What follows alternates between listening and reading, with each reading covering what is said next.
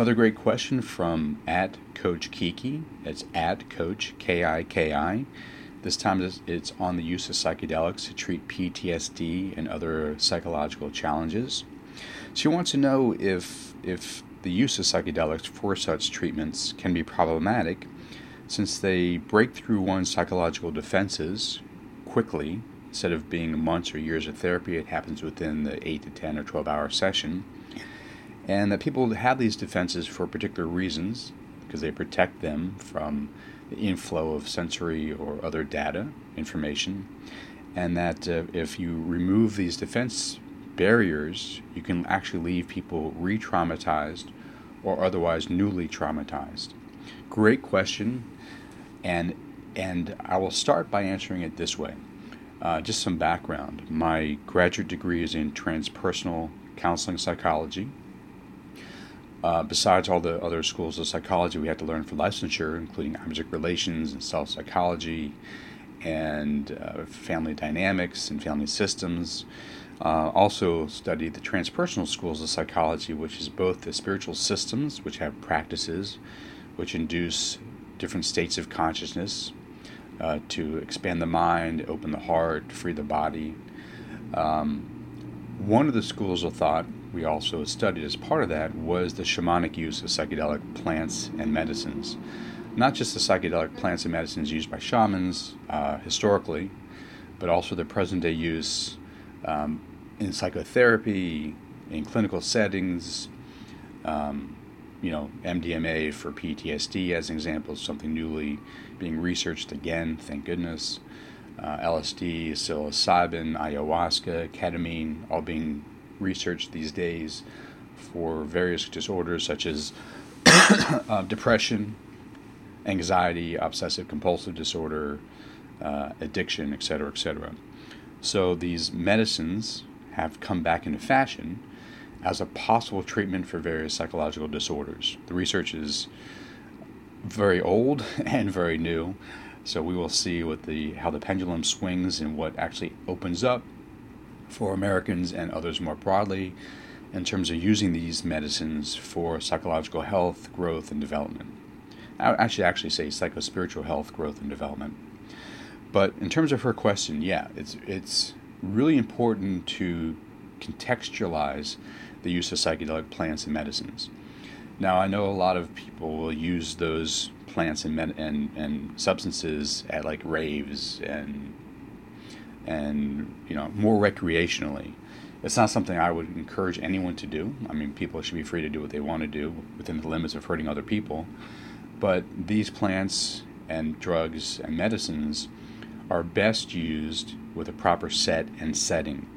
And this leads to answering her question.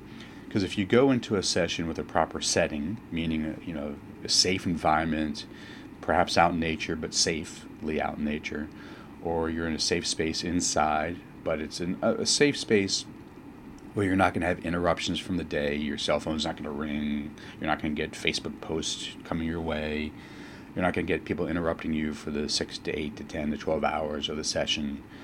You go into the session with the right mindset. You're there for personal growth and development, but open to whatever comes your way during the session. And just as important is you have a guide with you, someone who's professionally trained to be with you during both the ups and downs and the challenges and opportunities that a psychedelic session will offer an individual. The guide is important. Mostly they're just there for safety to make sure your basic needs are taken care of.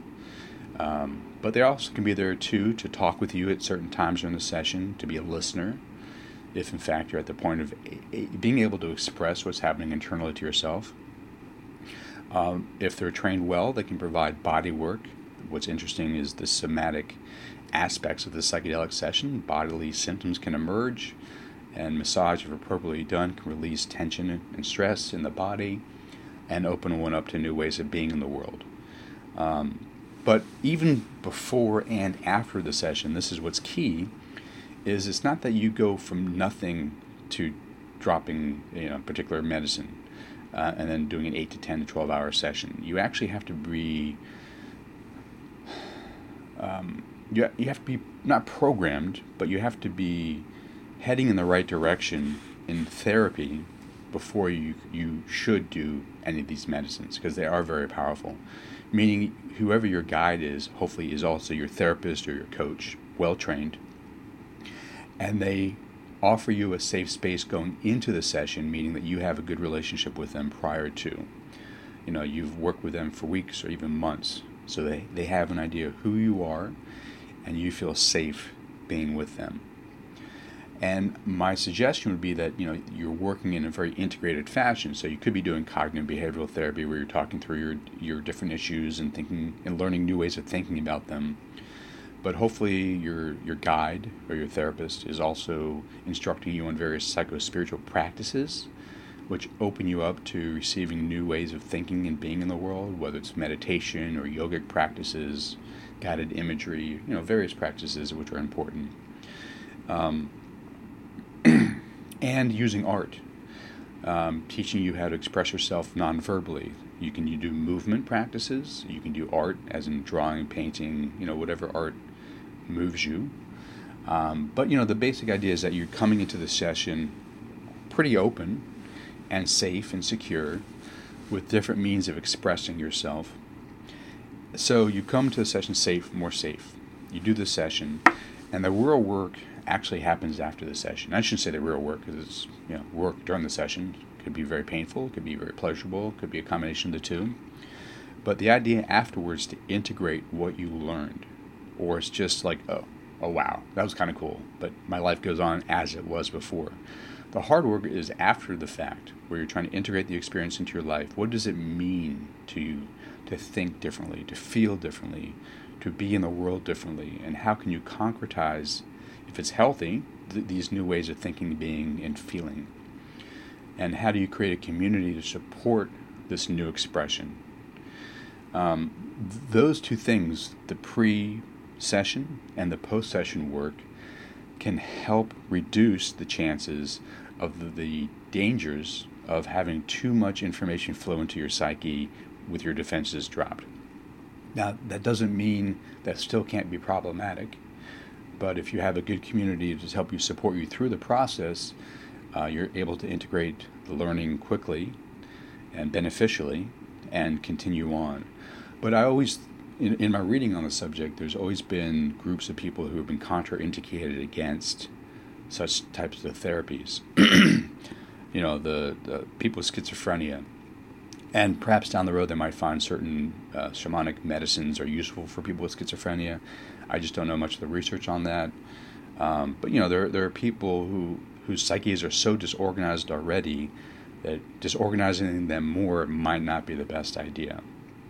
And also, too, people who are coming in with trauma, if they haven't done some inner work previous to a possible session, I would encourage them not to do a session. It's really important that they, as I said, develop a relationship with their guide or their coach or their therapist, feel safe with them, have various psycho-spiritual and somatic practices which allow the energy of the body to move more freely, etc., etc. Meditative practices which allow them to disidentify or so strongly identify with sensory data, feeling states, mental states, pictures, imagery and stuff. That ability to slightly disidentify from that stuff and just realize that they are objects in consciousness is a quite useful tool, because during the psychedelic session, individuals can get so locked into their experience during the session that it could induce traumatic experiences. Now, most likely, if they have a good guide and they have the proper music going on in the background and a good experience going on around them, that they might hold on for a short period of time, but they'll eventually let go. The experience will process through them, and they'll be better on the other side. But I would say buyer beware. It's really important that you just go in fully recognizing both the possibilities and the challenges that psychedelic psychotherapy might offer you. Still think it should be moving forward. It's a really important tool. It actually changes the whole psychiatric psychology paradigm, because you're not doing a 15-minute session. You're doing 6 to 8 to 10, 12 hours of a session. So it does change the paradigm of how psychologists and psychiatrists would work if these substances were more available in the public as terms of as medicines. But great question, Kiki. Keep them coming. Love them. Curious on your take on my response. Feel free to tweet me at @Ostrolenk, MOSTROLENK. And to find more of my mental musings, you can go to my blog at michaeldostrolenk.com, and my radio show, which is a podcast and available at ostrolenkradio.com. Thanks.